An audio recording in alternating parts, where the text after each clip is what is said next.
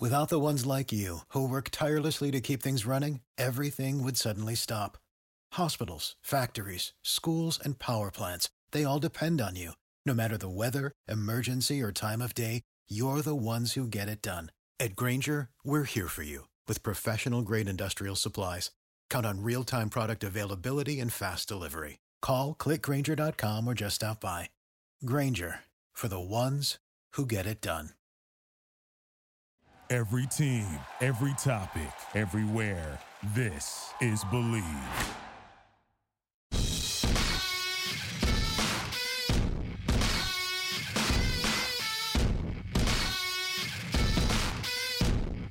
Welcome to the Ictagon. What's up, everybody?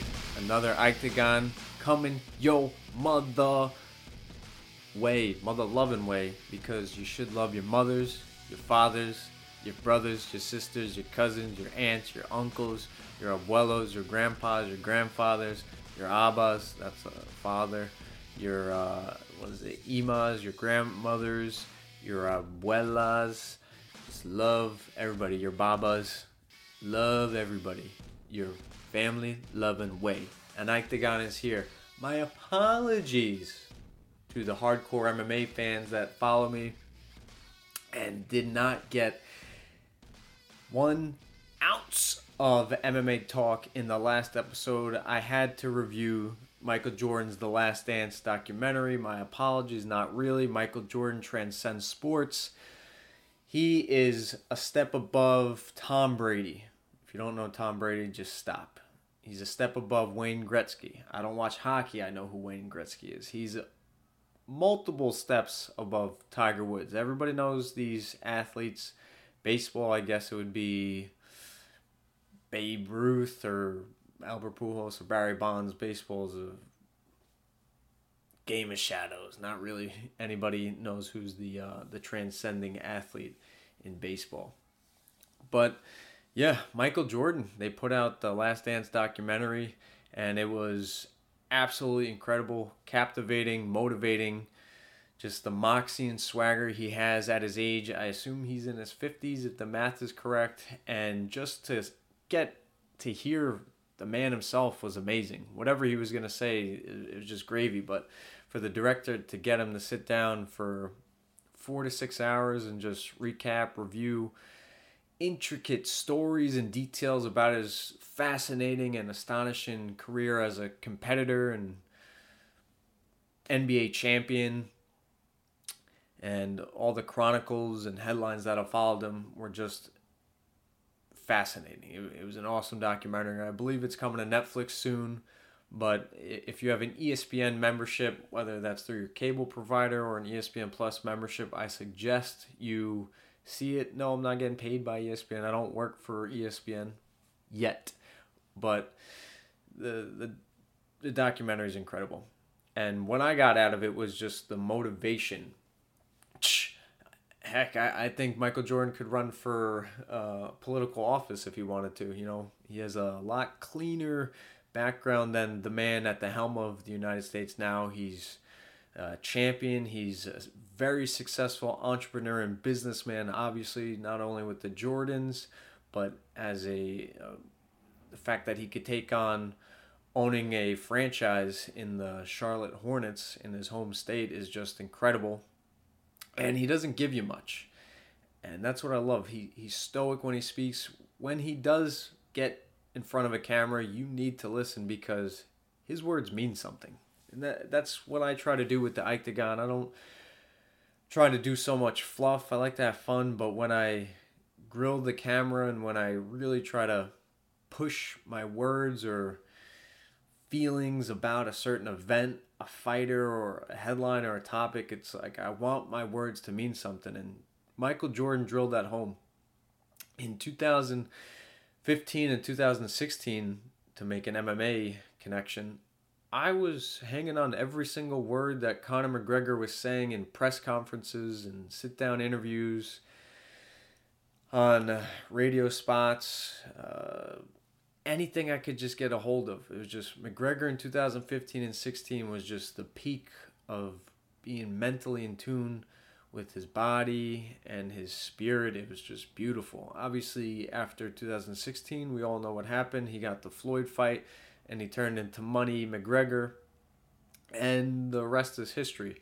So I think McGregor kind of lost his way in terms of being a true martial artist and a true spokesperson of just being a better version of yourself. So when I see something like the Last Dance documentary with Michael Jordan, I attract to that stuff, man. That motivational speak, the Tom Brady 6. It's a ESPN documentary where they talk about the 6 quarterbacks that went before him, before he was selected the 199th pick in the 2000 NFL draft. And then he went on to win 6 Super Bowls. Just that motivating stuff gets me going. After I watched the Michael Jordan, The Last Dance, the first 2 episodes, the next day, I got up and went for a couple miles run. And it's just, if it doesn't get you going, if it doesn't want you to be a better competitor, a better winner, a better teammate, then there's something wrong with you. Because Michael Jordan, he's not only a great sports leader, he's just a great people leader. I could just see him in a boardroom. I could just see him over a webinar or something, and it's just his words, he means something. And you're not gonna fool, you're not gonna throw smoke and mirrors and try to be swift with somebody like Michael Jordan. He will trust you, but he will immediately have his eyes locked on you like a hunter, like a predator. And he will know if you're going to work as hard as him, or he knows if you're going to slack and he's going to have to push you, or if he's going to have to go separate ways from you.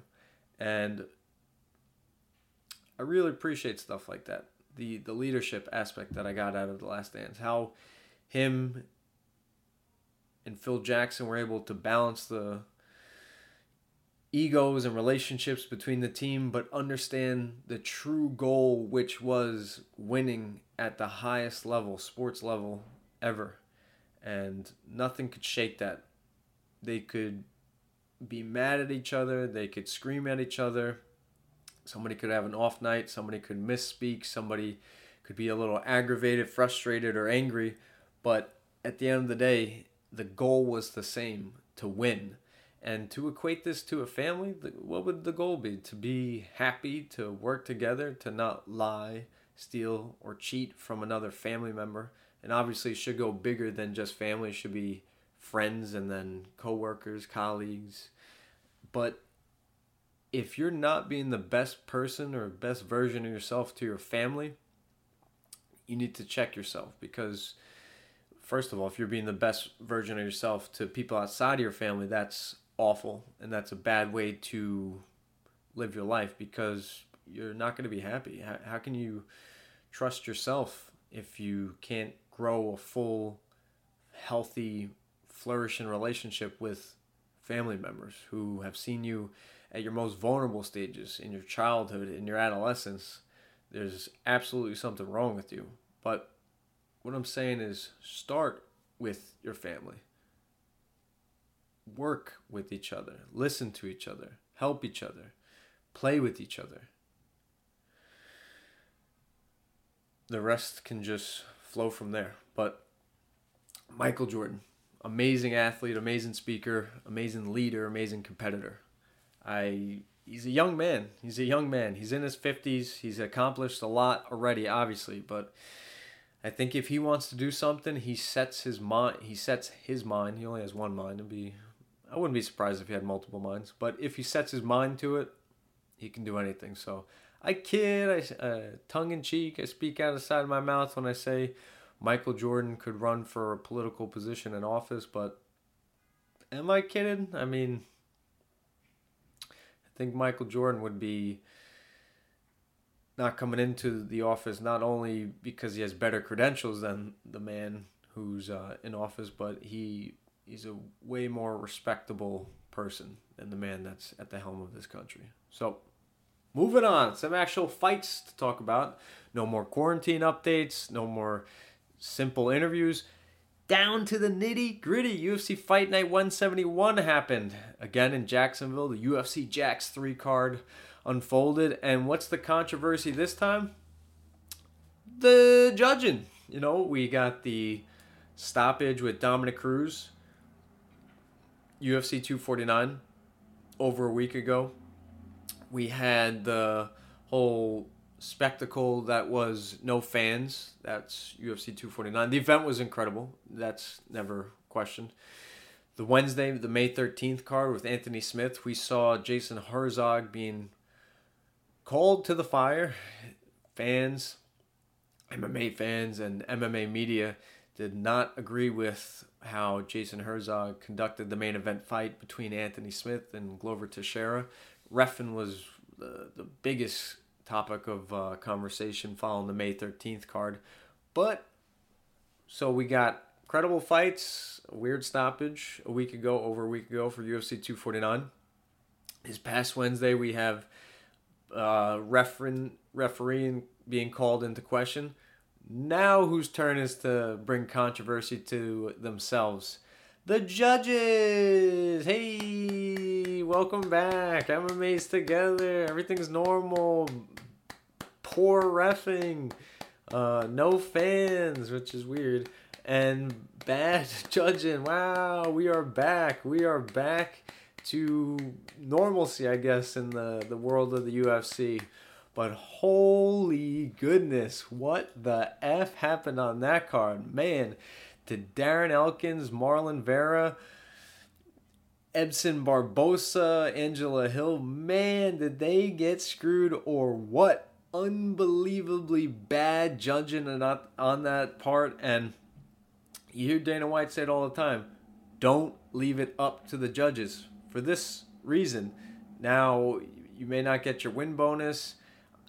Who knows if Dana White and the UFC brass, Mick Maynard and Sean Shelby, the guys who put the fights and matchups together, if they can look past the bad judging and say, you know what, Angela Hill, Barboza, Marlon Vera, and Darren Elkins put on a hell of a performance, and they barely lost. I hope the judges, the UFC brass can look past the poor judging, but will they? You can only hope. Because if I'm the UFC brass, I'm paying attention to that, and I'm making sure that Angela Hill is getting her win bonus, and Edson Barbosa is getting a win bonus, and Marlon Vera and Darren Elkins, because that was poor judging. The fight could have gone either way. Don't tell me that, don't leave it to the judges. Yeah, that's a good incentive-based type of motto, and it's motivating, but not everybody has finishing power. Take, for example, Angela Hill. The fact that she even knocked down Claudia Gadelha to the Gadelha. It's a Brazilian little shh. The fact that she even knocked down Gadelha. No, I've said it 3 different times. The fact that she even knocked her down was incredible. And now you're asking her to finish her and don't leave it to the judges? That's unfair. All Claudia did was just swarm her, take her down, and control her for the first round. No doubt she won the first round. But the second and third, Angela Hill, no doubt, like I said, knocked her down in the second round and probably picked her apart and squeaked by a decision. I don't know why the judges saw it going towards Gadelha. Maybe they thought it was a 10-8 in the first round, but Angela Hill did way more damage, was way more active, way more aggressive, and she deserves to be in that spot that Claudia Gadelha is in, and that's the 6th overall spot in the UFC strawweight division. So that was very questionable, at minimum questionable. Maximum, it's Hill's win. I hope she gets paid. I hope they get compensated. But it's sad. The judging was awful. The judging was absolutely awful. So. And to come on this episode to talk about this is my friends and MMA experts, James Corrigan at Real Corrigan and Brian Fonseca at Brian Fonseca NY. Both on Twitter. They're great follows, fun guys, cool guys, smart, well-spoken. You'll hear them in a couple minutes, but it was just bad. One of the topics that we were talking about in the pre the green room of Zoom was, do you like these midweek fights? And I do. I really do. I don't know if the UFC will do a Wednesday, a Thursday type of important UFC card. We know that PFL is on Thursday. We know that Dana White's Tuesday night Contender Series obviously is on Tuesday nights. And the UFCs are typically on Saturdays, sometimes on a Friday, sometimes on a Sunday, but I don't think the formula is going to change for UFC scheduling. I think once everything's back to normal, PFL on a Thursday, Dana White Contender Series on a Tuesday, and Bellator on a Friday, and UFC on a Saturday, and one championship on an early Sunday morning, I think that's plenty of fill for MMA fans to get. So, what's next? Yeah, Edson Barboza cut down to 145. His whole career has been at 155 against Dan Ige. Ige is a hell of a boxer, striker, tough guy, great technique, great footwork, great cardio, great pace.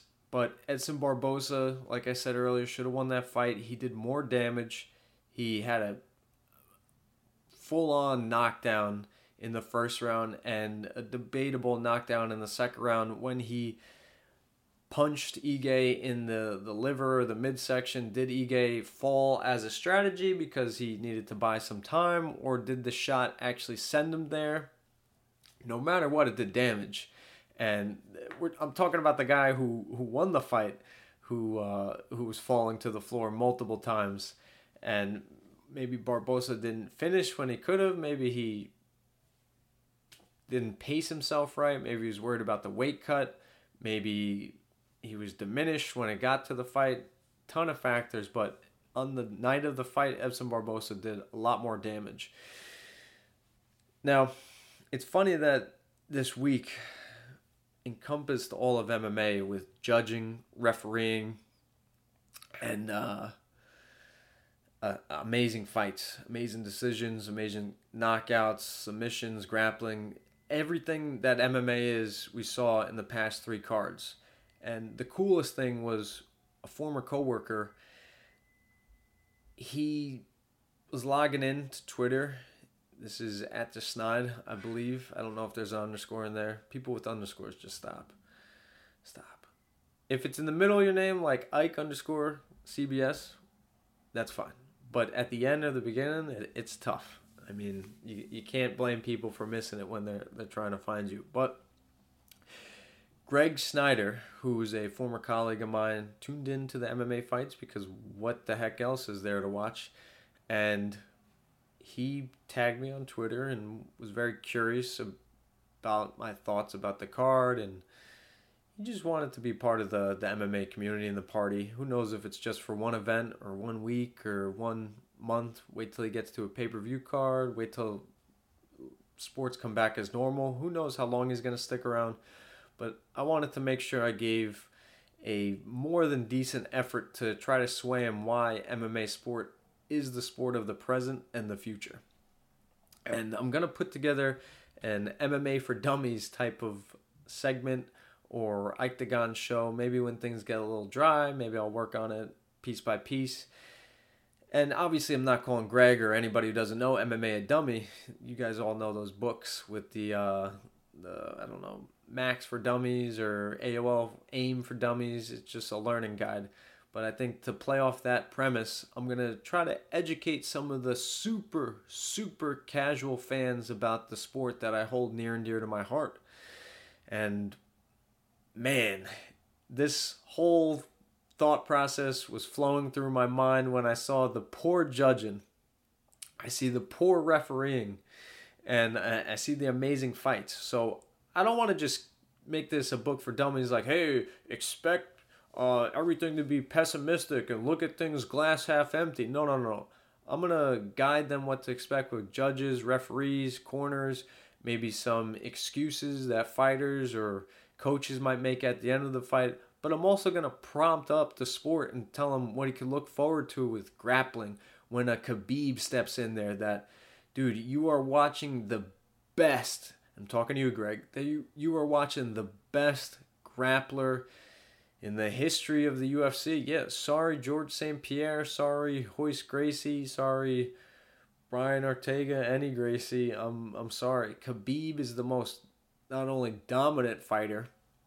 He's lost one round in his UFC career. One freaking round to Conor McGregor, who's a top 10 UFC fighter of all time.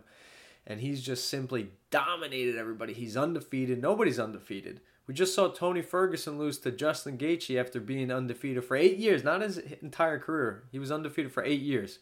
Khabib's been undefeated his entire career and now has the longest winning streak in the UFC.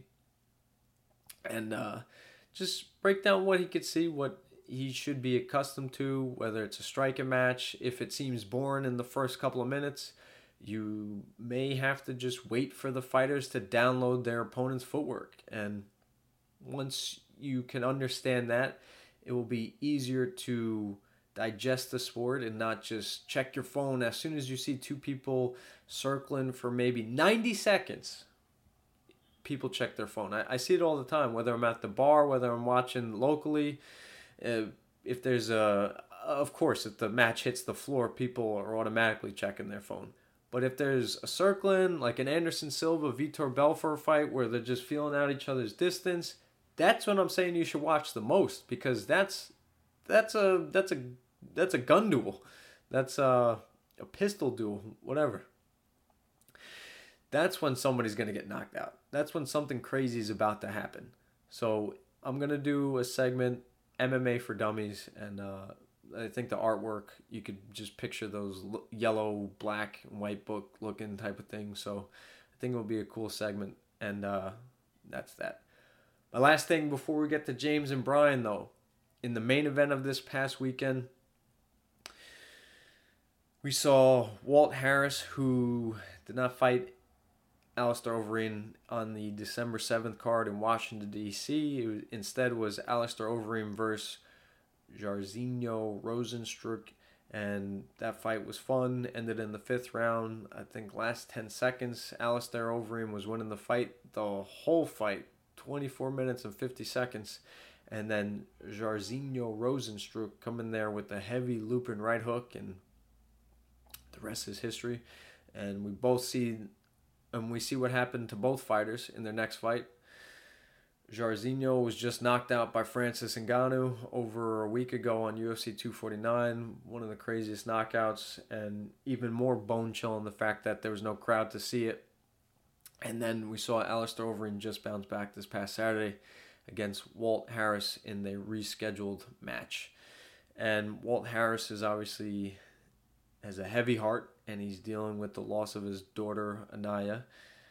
And she went missing in, I believe it's November or December, right before the fight. And he didn't fight for obvious reasons. And it's just awful. It's disgusting what some humans will do, but Walt Harris returned to his job. He put his hard hat on, and he did what he loves to do: compete, fight, and try to win. And unfortunately, the fight didn't go his way, and Alistair Overeem proves why he's one of the best heavyweights of all time. Kickboxing, grappling, Alistair's got it all, and he's always reinventing himself physically, mentally, spiritually. And it was sad to see Walt, because the whole world was rooting for him. But with Alistair, he's, like I said, reinvented himself over and over. He looked phenomenal. He got rocked early in that fight, and it was questionable why the fight was continuing, but he shows what happens if you let a fight go and let a fighter be a warrior. To quote Mario Yamasaki, you see what can happen. And Alistair Overeem proved, like I said, that he's one of the best heavyweights of all time by not only dealing with and absorbing the best shot that Walt Harris had to throw at him, but Alistair bounced back in the next round with a beautiful head kick that led to the finishing combination and for him to achieve the technical knockout by punches. But Overeem, man, can't wait to see what's next for him. Being the great competitor that he is, he welcomed Walt Harris to come to his gym and training with him. Overeem is being very genuine when he does that too, because he lost viciously to Curtis Blades, who's now his teammate. Curtis Blades, who's one of the best wrestlers at the heavyweight division, ripped Alistair Overeem to the ground and then threw the guard of Alistair Overeem, which is a John Jones type of move, was elbowing through the guard. Oh my goodness. It was about 3, 4, 5, maybe 6 elbows and just splitting open Alistair Overeem's head. And turns out that Overeem said, oh wow, this kid, he ragdolled me. He made me look bad. Maybe I should go train with him. And now they're training partners. And in a recent interview with Ara Hawani, Alistair Overeem admitted that it's the best sparring partner he's ever had. And it shows that he can swallow his ego and swallow his pride and just be a great competitor, because you can't be a great competitor if you're not willing to get better and make obvious adjustments. So Alistair Overeem is one of the best at self-correcting, and I truly believe that he's being genuine when he's inviting Walt Harris to go train with him. Walt Harris trains now with a fighter who I just spoke to in Eric Anders, so they train in Alabama, SBG Alabama, but I wouldn't be surprised if Walt Harris takes a trip or two out to lovely and beautiful Denver, Colorado, where all these warriors train. Denver is one of the hot spots. It's not only the place where the UFC was founded and started, UFC 1 back in November 10th, 1993, but it's also the hotbed for fighters. There's so many gyms out there, and I don't know if I haven't spoke about this enough, but you guys could see some interviews I did while I was out there. Denver is just a gorgeous city, great people, some of them, and it was just an absolute blast to be out there. So excited to see what's next for both fighters at the main event. But the theme of the card was poor judging. And again, I hope UFC management, UFC brass, Dana White, Sean Shelby, Mick Maynard, Hunter Campbell, I hope they can all see past the poor judging and that these guys were putting their hearts on the line and being elite athletes regardless of how much they're paid compared to other sports. I just hope the UFC can see that, and I believe they will. So, coming up next, James Corrigan and Brian Fonseca. What's up, everybody? Another Octagon. I'm sorry I kind of drifted off track in the last episode talking about The Last Dance. You have to forgive me. I talked about probably the greatest athlete of all time in Michael Jordan. Had to review it with my boys, David and Sam, but we are back to the fight game, back to the MMA train, maybe some boxing at the end of this, but I'm joined by my friends, colleagues. They do many stuff outside of fights, MMA, and boxing, but we connect and cross circles like a Venn diagram through the MMA world. James Corrigan at Real Corrigan on Twitter, Brian Fonseca at Brian Fonseca NY on Twitter. Boys, how you doing? I'm happy. No blips on your Twitter handle readings. How's everybody doing? James, I know you look like you haven't been outside in 4 months. Oh, gosh. What's the update, boys? Well, I'm hoping no little kids are watching this show today. I might scare them off of watching the Octagon show for life, but I'm good. It's great to see you again, Ike. It's been a while. You can call me Mike if you want, man. It's been that long. I'm going to call you Jim then. So we got Jim, Mike, and Ryan. Oh, what's up with you, Brian, man? How's it going?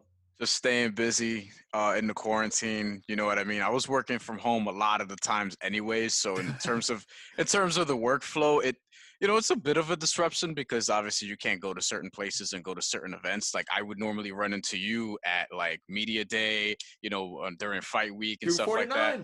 Yeah. And we don't know when that's going to happen again yet. But I'm optimistic that it will happen at some point and, we'll get past this at some point. But right now, just staying safe and doing all the things I need to do and making sure the people around me are doing what they need to do. Cool. We obviously know James, what he's doing, or AKA Jim's doing, but and I like it, what he's going on with the headset. He's got his cool headset. I'm still wired. I'm old school, but Brian, is that a gaming headset? Yes, it is. Oh. Yes, it is. Dude, I got to show this to my wife.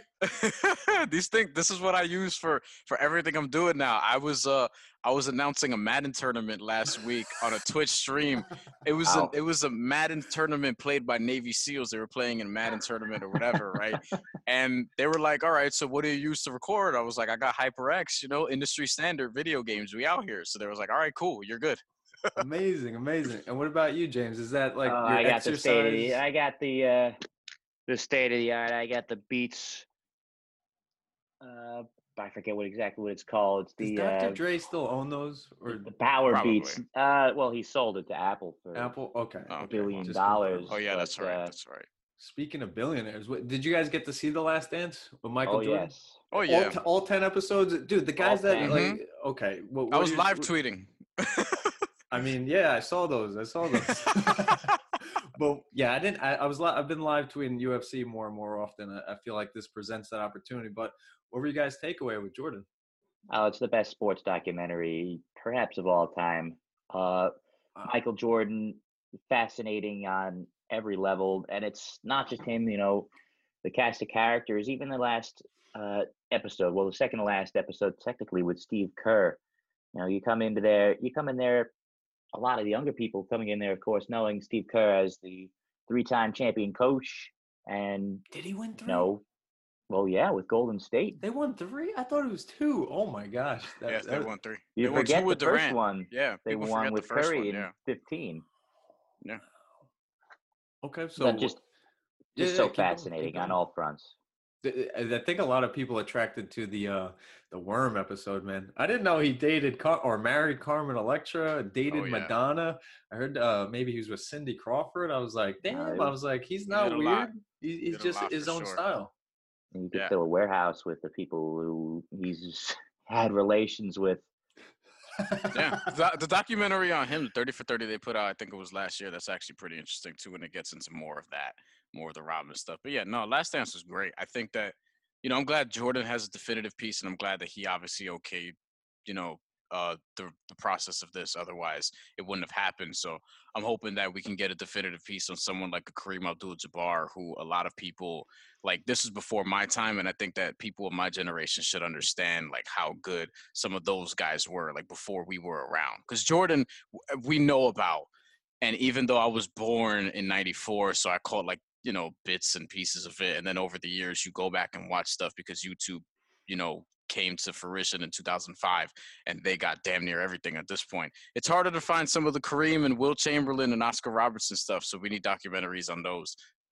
It was interesting because there was a question on Twitter after The Last Dance ended. Which athlete would you like to see a series of this nature that's a good question. The consensus on Twitter, at least, was Tiger Woods. Yeah.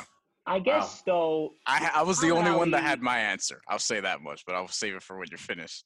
Well, Muhammad Ali, there's been so many on him already. There What's was My HBO Name one, just came the out. The HBO one recently. Yeah. The Rumble in the Jungle. There was one. There was a Thriller in Manila one. But even with all that, and there was a feature film on him as well, starring Will Smith back in 2001. But if there were ever someone that could match, just all the peaks and valleys, all the moments, the great moments, the cultural significance, it would have to be Ali. I think he is the obvious choice, but there's been so much on him already that, what new thing could be said? Give me Bruce Lee, man. When I saw June 7th, they moved up that's coming. Be Like Water. I'm like, sold, water. Man. On the Ictagon.com website, I got a Bruce Lee quote. I'm like, give me some stuff I haven't seen yet of Bruce Lee. Like, that quotes, that's what I attracted to, man. For Conor McGregor, the 2015, 2016, the 17 version against Floyd, it started to fall off. Money McGregor started to happen. But the early years, man, the quotes and everything, like, I attracted to that. Again, not so much now. But the Jordan documentary, I'm like, he's passionate. That episode where he's like, break, time out, where he's about to cry and he cuts because he's like, people don't like winning, my style winning, they can leave. And I was like, this is inspiring, man. The next day I woke up, went for a jog. Like, yeah, I need more of that stuff. McGregor for me has lost it. Yeah, and I think that we're not going to get a documentary on the person that I want to see a long docuseries on, but Vince McMahon. Well, I don't think we're gonna get it, Oh but my I want to see God. what of Vince McMahon. Just give me all the Vince McMahon stuff, like the hiding steroids in the '90s, the going at it with this dude and slapping the reporter, and just the Larry King stuff. Just Every all of it. every week there's something on Vince McMahon. You could do one. You know, you got Owen Hart. You've got That's coming out tonight. Montreal. Well, yeah, Is this that's the right. dark That's the side of the finale ring? the Dark Side of the Ring, Dark yo. Side of the Ring finale. That's another excellent It's series. so good, so good. But you can go every which way. But you think Michael Jordan was put a lid on some of this stuff, Vince McMahon? I mean, there's just no chance that, like, as his song said, there's no chance in hell. I know. Yeah, we're not gonna. Well, probably not when he's alive. We're probably not gonna. He won't let it happen. Morbid but true. Morbid but true. Yeah. Oh Although my the Last gosh. Ride documentary on the WWE Network, I need to see it. Don't spoil it. partially. That's no spoiler. Well, spoiler alert: The Undertaker's old, but Well, but there are some very very good human moments that of Vince McMahon in that show that you would not normally see. I just heard him on with Hawani, man. This is gonna sound ignorant of me, but I didn't know how well spoken the Undertaker was. Like That's the thing, you know, you see him walk around for 25, 26, 27 years as I know him just for as a a gif. zombie. What's the gif? You know, there's so many. I mean, he talks like this, you know, like, but yeah, he's a real life guy, and that's something that a lot of people, you know, have been taken aback by. He's been sort of in the spotlight more in recent years, but this completely pulls back the curtain. It's sobering, really man. good. Like they are humans, man. Even though their personas are bigger than life, they're on the road 300 days. Like he's talking about his injuries, his hips, his knees. Like it's really breaking down his body. He's doing like almost Alistair Overeem exercises to keep his body going. And I was like, wow. It's like I like to hear more of that. I mean, I understand it pulls the curtain or breaks kayfabe. I just learned what that means, but it's like kayfabe, yeah. Kayfabe. Oh, isn't that? Yeah, I keep saying the person that Britney Spears dated. Like, oh wow, kayfabe. Yes. Who was also in the WWE for a brief period of time. Oh God, awful. Oh yeah, it's full circle. The Umaga angle in 2006 or 7 or whatever. Cena. Yeah, it was oh bad. my gosh! It was But anyway, he got fat right after that. Let's move into the MMA world and transition. And Ariel Helwani's been stuck on this point about he really likes it better. I played a quote on the Octagon a couple episodes ago that he prefers the fans for the nuances, the hearing, the no booing if it's a boring grappling match, aka maybe the Bryce Mitchell match for some people. But for you guys, do you agree with Helwani or do you disagree? Wow. Well, selfishly, as someone who likes to attend fights, I would Right. prefer there be fans in the venue. But there is something to be said. You know, there is a lot of things you catch. And it's so interesting what the announcers, so John Anik and then later Brandon Fitzgerald and the crew had to do was that they, especially between rounds, they had to keep their voice down. They didn't want fighters hearing what they had to say. And Like, oh man, he's really screwed. It's like, thanks, bro. and in some cases, Anthony Smith, they were doing a hell of a lot better job than their corners were doing. What's your takeaway, Brian? You Yeah, like it or not? I kind of treat it like I'm watching Tough or Dana White's Contender Series, where there's, you know, not a lot of people there except for sort of the essential people, which is what you have here. So for me, it wasn't that foreign. And yeah, I kind of like it without fans in a weird way. Like I kind of like the way it looks and sounds, but I like it in the short term. I think after a while, it's going to be like, yeah, like when we get to maybe the fall, it's going to be like, yeah, I kind of want to see people back in here, you know, when it's safe to do so. And when we get the real stuff taken care of, then yeah, you would want You don't want Conor McGregor and Jorge Masvidal, if that were to happen, for example, to happen in an empty arena instead of having 20,000 screaming fans, half of them with Irish flags and half of them with Cuban flags, maybe. You know what I mean? Like, I don't think that you want to miss out on that sort of, what that could be at some point. I think that with fans, it'll obviously be a better spectacle and things of that nature. But there's pros and cons to having it without fans. Sort of like what James said, you can catch more stuff, just simply catch more stuff, and then the announcers obviously have to adjust. Like, it's a cool thing to sort of navigate through, at least for now in the moment while we have to. Well, Brian, you bring up a great point, is that MMA fans are, in some ways, they're used to seeing empty arena fights with TUF and with the Contender Series. True. We were talking about professional wrestling a moment ago. Make the comparison a little bit to what's been going on with WWE and AEW in empty arenas, and it's jarring to see that. We're just not used to it. With MMA, it's something that we've seen, and it's something that we've been okay with leading up to this point. So I think that affects some perceptions. Daniel Cormier, who obviously does the show with Aaron Helwani on ESPN MMA, he makes a fantastic point, not about the fans being there and not being, but strategically. Trevor Whitman, when he's in the corner, I'm sure you guys saw the video or the footage by now, and he's like, Justin, all right, you're here. You're in the fight. Calm down, buddy. We went through 1 or 2 rounds. I need you to take this percentage off your punches. I need you to focus, relax. Cormier says if this is like a chaotic atmosphere that maybe Gaethje doesn't listen to his coach, he's looking over the shoulder, waiting for Tony Ferguson to get up, those punches that are winging. Because you guys know the people in the top deck, they don't necessarily know if something lands or not. They know if somebody's swinging and the reaction of a fighter covering up. So maybe Gaethje's that like college type of football mentality that it's all momentum, and if he swings with the oohs and the ahs, he might get carried away. Maybe he's more exhausted and loses more energy. So in that sense, strategically, Cormier is saying no fans helped Justin Gaethje because he was able to be more in control. And I was like, wow. I go, that kind of dictated. Do you guys have any thoughts on that? Yeah, you bring up a great point, because I feel like, especially a fighter. Cormier brings up a great point. Well, yeah. Daniel Cormier brings up a great point. You added to that great point. He knows a thing or two about fighting.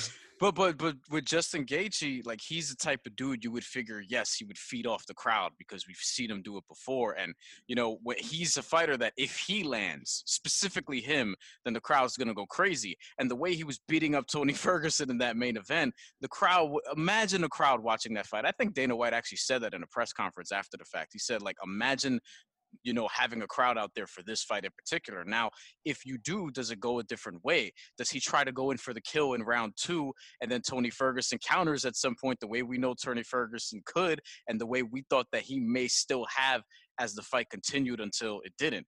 Like, maybe not having the crowd sort of settle Justin Gaethje down calmed him a little bit, and instead of putting 100% on some of these punches, as you said, he would put 80.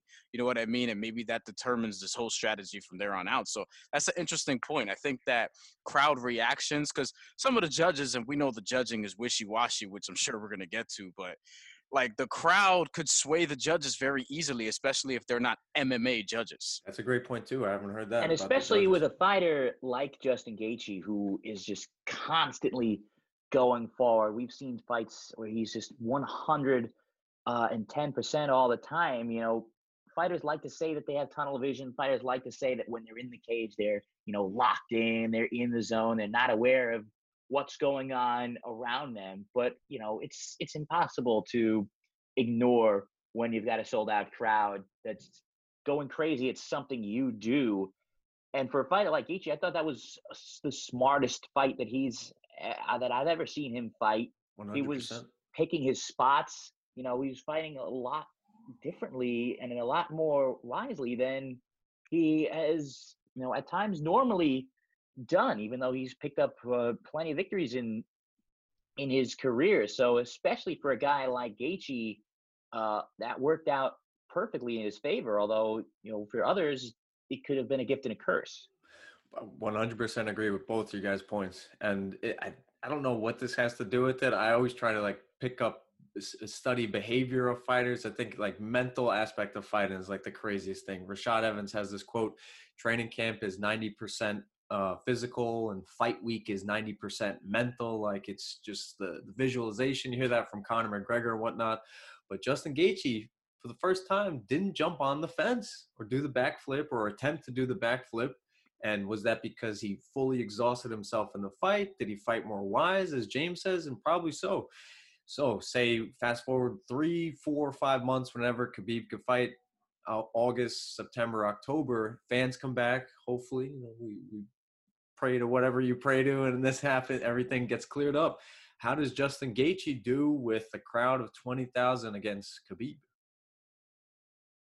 Oh, I think it would be 100. I think it could be a crowd of 150,000 or zero. He could do, and the game plan against Khabib, I don't think would change. Go after him early, try and stuff the takedown, and just flip a coin from there. You're putting your life in out of your hands when you're fighting Khabib. Although unfortunately for Khabib, the news about his father dealing with COVID is certainly very, very sobering. How do you think no matter what, that's a Khabib victory all day? Anybody can be had. I think that if there's one thing that we've learned from watching MMA is that nobody is impervious. Anybody can be clipped. Anybody can be beaten. Justin Gaethje can do it. He can do it. I think if he were to go after him early, we've seen Khabib get hit before. True. We've seen him get waddled, but it can't go past the first. If it goes past one, I mean, it's the end. If Khabib, Brian, your take. Yeah, I'm just not picking against Khabib. I don't care who it is. Like he's one of these guys where it's like I have to see it first. I have to see him lose first if I'm gonna pick against him at some point. Like there's just Floyd Mayweather's the same way for me in boxing. Like I'm just not gonna pick against certain dudes until I actually see them lose. John Jones actually is like this for me as well. Now we've kind of seen like maybe kind of like we've seen him lose, in my eyes. Yeah. So John Jones was like that, and then his last fight, I was like, oh, okay, he got the decision, but did he really win? Kind of like Claudia Gadelha and Angela Hill. But yeah, I think Khabib, he's just somebody I'm not going to bet against. Like after I saw what he did to Conor McGregor, I think he would do that to pretty much anybody, and I have to be proven otherwise. Would Khabib forget about the Gaethje fight for whatever reason? Would Conor slide in there if Conor gets a win over the summer? I don't think now Conor and Khabib would ever fight, but if Khabib saw Conor as an opponent, it would be only because Conor's got more momentum behind him because now he chained together 2 victories and he now does a WWE-like promo. Or does Khabib go the GSP route and do a November MSG fight, which I would love, man. Do it at 165 I hope we could pounds. Have people for it. We will. But for me, it's like I don't think Conor I don't think he deserves another Khabib fight. Like, can he win first? Thank you. Like, can he just win? He hasn't fought since that fight, right? Okay, so then no. He kind of answering the question. What if he does knock out Masvidal? He's got to fight for the 170-pound title if he does. Then I think but that James, you're being logical. You're too logical, James. I don't think he beats Masvidal though. I don't. Well, actually, he does. We'll say he does, but like, if he beats Masvidal, then like, I can open the door to a rematch between Khabib because obviously, I would still want Khabib to lock him out. I would still want Khabib to lock him out because Conor, what he said, crossed the line like 3-4 times over about the father, the religion, the country. Well, what's in it for Khabib? Also, it's like if you beat him once, what's really in it for him? You know what I mean? Like I at that point, other than money, his character, James is totally right. He's doing the money gesture. If Khabib takes the Conor fight, it's not for legacy. You beat him. Does Khabib care about money in that way? He says he doesn't. That's what I'm saying. That kind of money? I mean, you're talking about a rematch of the biggest pay-per-view fight in UFC history by far. He's set for life, no doubt. But it's like, is he going to keep to his word? Is he going to I say, I don't know. Not everyone values money the same way I hope he doesn't. as we're seeing now with what's going on in America. From a legacy standpoint, Conor could try and claim the only 3-division champion in UFC history. I think it would be smart for him career-wise to avoid Khabib at 155. He just at some point, you know, you could work all you want, you could talk all you want, but at some point you just don't have the skill set to beat this guy. And that's what it comes down to. Mentally, I would give the edge to Conor too. Yeah, going into the rematch. I think it's kind of like with Deontay Wilder. You know, it's like when you're a puncher and you just have the hardest hands in the division, or arguably, at least in Conor McGregor's case, you just believe that you can knock anybody out because you pretty much can if you actually connect. But I mean, that's where the belief comes from. The thing is, Khabib is different. We saw it. We saw it the last fight. You know what I mean? So I don't blame Conor for believing. What's the sell? You know, he's gonna sell. So he's a salesman. He's gonna be like, I was drinking, wasn't training. The same thing. He could sell a fight. He could sell a fight between him and a 2-liter water bottle. You know what I mean? People will buy it. He could do what Kota Ibushi did and fight a blow-up doll. For any of Kenny Omega. For any hardcore wrestling fans out there, Kota Ibushi. Actually, from New Japan Pro Wrestling, he actually did that back in the day. Yeah. But I don't think the other aspect of this is that it really doesn't make a lot of financial sense for the UFC to bring Conor in without fans, because the way their deal is with ESPN is they get the guarantee from ESPN. They're getting the same amount of money from ESPN for UFC 249, which did over 700,000 buys, that they are for 250, the Nunes fight, which is God knows what that's going to do. One of the weakest cards that UFC is ever putting on pay-per-view. Conor brings in at least 10, 11, 12, maybe more than that, $1 million in the gate or more. If you're holding in Vegas, you got all the sponsorship money, all the casino money. You know, he brings so much more than just the buy rate for the UFC that it just doesn't make a lot of sense for them financially to have him fight without fans in attendance. So I think we're all in agreement that the UFC will just keep that pocket aces, the Conor, the Khabib fight, whoever they fight. Khabib maybe, because they better show him that respect. They better. I mean, didn't they build an arena in Abu Dhabi for him? It's like, I know the Saudis showed Khabib the respect, but I hope the UFC does, because he is a worldwide attraction. It's like, but are we all in agreement with the reffing? We've seen Keith Peterson, the drunken, cigarette-smelling Keith Peterson with the Dominic Cruz fight. Jason Herzog with Anthony Smith. And I think, Dan Miragliotta with the Alistair Overeem fight, which I have absolutely no problem with. I think he let it go on, but I think it adds to the story. We had back-to-back fights, not in the nights, but over the week. What are you guys' overall thoughts? We got about 5 minutes. What are your thoughts about the referee? Like that we've seen. Yeah, I think the officiating has been. I don't have a big issue with it in terms of the stoppages. Like Tony Ferguson stoppage was fine. The Wall Harris losing to Alistair Overeem was fine. The Dominic Cruz one, so it looked too soon at first, and then when I saw it back, I was like, you know what? I'm just, maybe it's because Henry Cejudo retired right after, and because Dominic Cruz, we hadn't seen him in 3.5 years anyway. I was kind of like, you know what? Whatever. Like at this point, it's at least it's not the judging. Some of the judging, I don't know, man. God. The Claudia Gadelha and Angela Hill one was a bad one, man.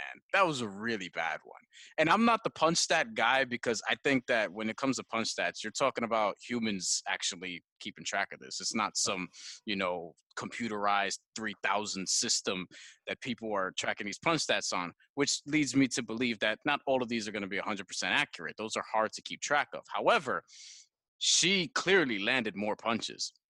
She clearly landed more kicks. She clearly just fought a better fight if you just watch it, especially in what was it, rounds 2 and 3, and then you look at the faces after, and that one, I feel for Angela because it's like you're trying to climb up this ladder. That would have been a big win over a former contender. You've been fighting a lot to obviously try to rise up these rankings, and then that happens. Well, it's not just the punch that she knocked her down in the second round. Yes, I know. She got the knockdown in the third round. I mean, that was the most lopsided round in terms of the punch stats. Angela Hill, the most active fighter in the entire UFC, doing so because she knows that being active means she'll get those opportunities. And yeah, that was she wants to fight again next week. Yeah. Yeah, that was a horrendous decision. And in the same line of punch stats not meaning anything, look at Edson Barboza. In the end of that second round against Dan Ige, he hurts him to the body. I thought Barboza should have been more aggressive. I thought that he left something on the table there in not really charging and taking advantage of him being hurt. But at the same time, he still ended the round on top, landing hammer fists. And I just don't get it. I don't get it. The other two, there were 4 decisions that could have gone the other way on Saturday night. Song Yadong and Marlon Vera, that really could have gone either way. Yeah. Darren Elkins and Nate Landwehr also, I think, could have gone either way, even though I thought that Elkins did take that fight. It was a mess. And the refereeing, I mean, Keith Peterson, no nonsense. No nonsense. Previously, the artist formerly known as the no nonsense, Keith Peterson.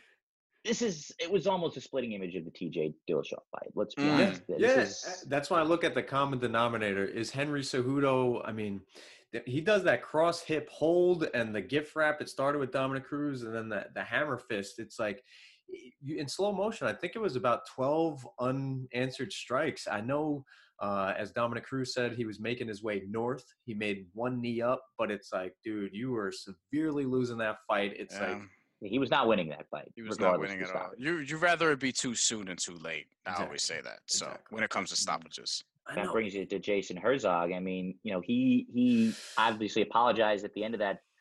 After that Anthony Smith fight, he said that the onus is on him. But the thing is, in MMA, we're so used to just anything can happen. It's hard to. It's not like in boxing. In boxing, when a guy is getting pounded for 8 rounds straight, he's not coming back.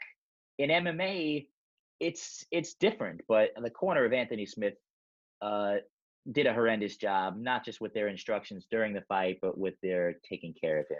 All right, boys, we're under a minute. Real quick, what do you want next for Francis Ngannou? Wait out for the title or push for a fight against Jones or Cormier? Real quick.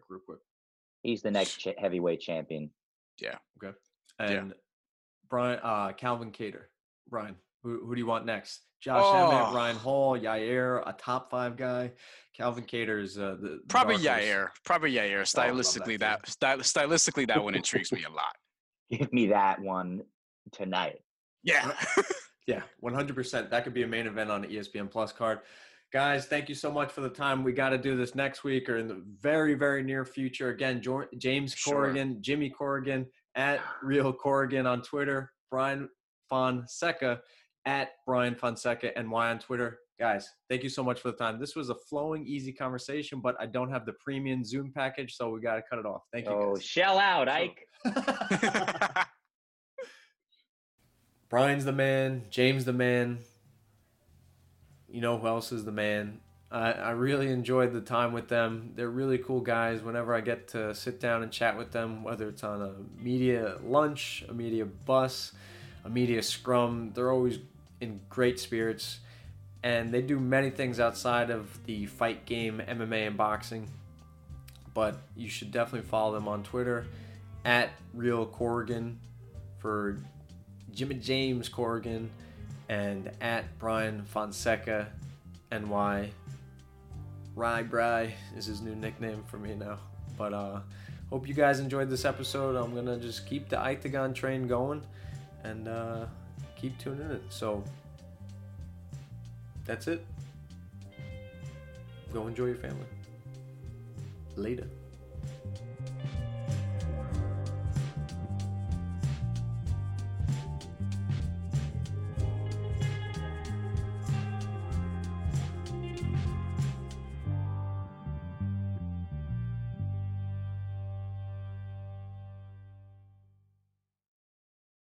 Without the ones like you, who work tirelessly to keep things running, everything would suddenly stop.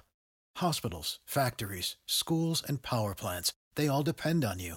No matter the weather, emergency, or time of day, you're the ones who get it done. At Grainger, we're here for you with professional-grade industrial supplies. Count on real-time product availability and fast delivery. Call, click Grainger.com, or just stop by. Grainger, for the ones who get it done. You know when you're listening to a true crime story that has an unbelievable plot twist that makes you stop in your tracks? That's what our podcast, People Are the Worst, brings you with each episode. I'm Rachel. And I'm Rebecca. We're identical twins who love true crime cases that make you say, didn't see that coming, and we hate the people responsible for them. Listen to People Are the Worst now on Apple, Spotify, or wherever you get your podcasts.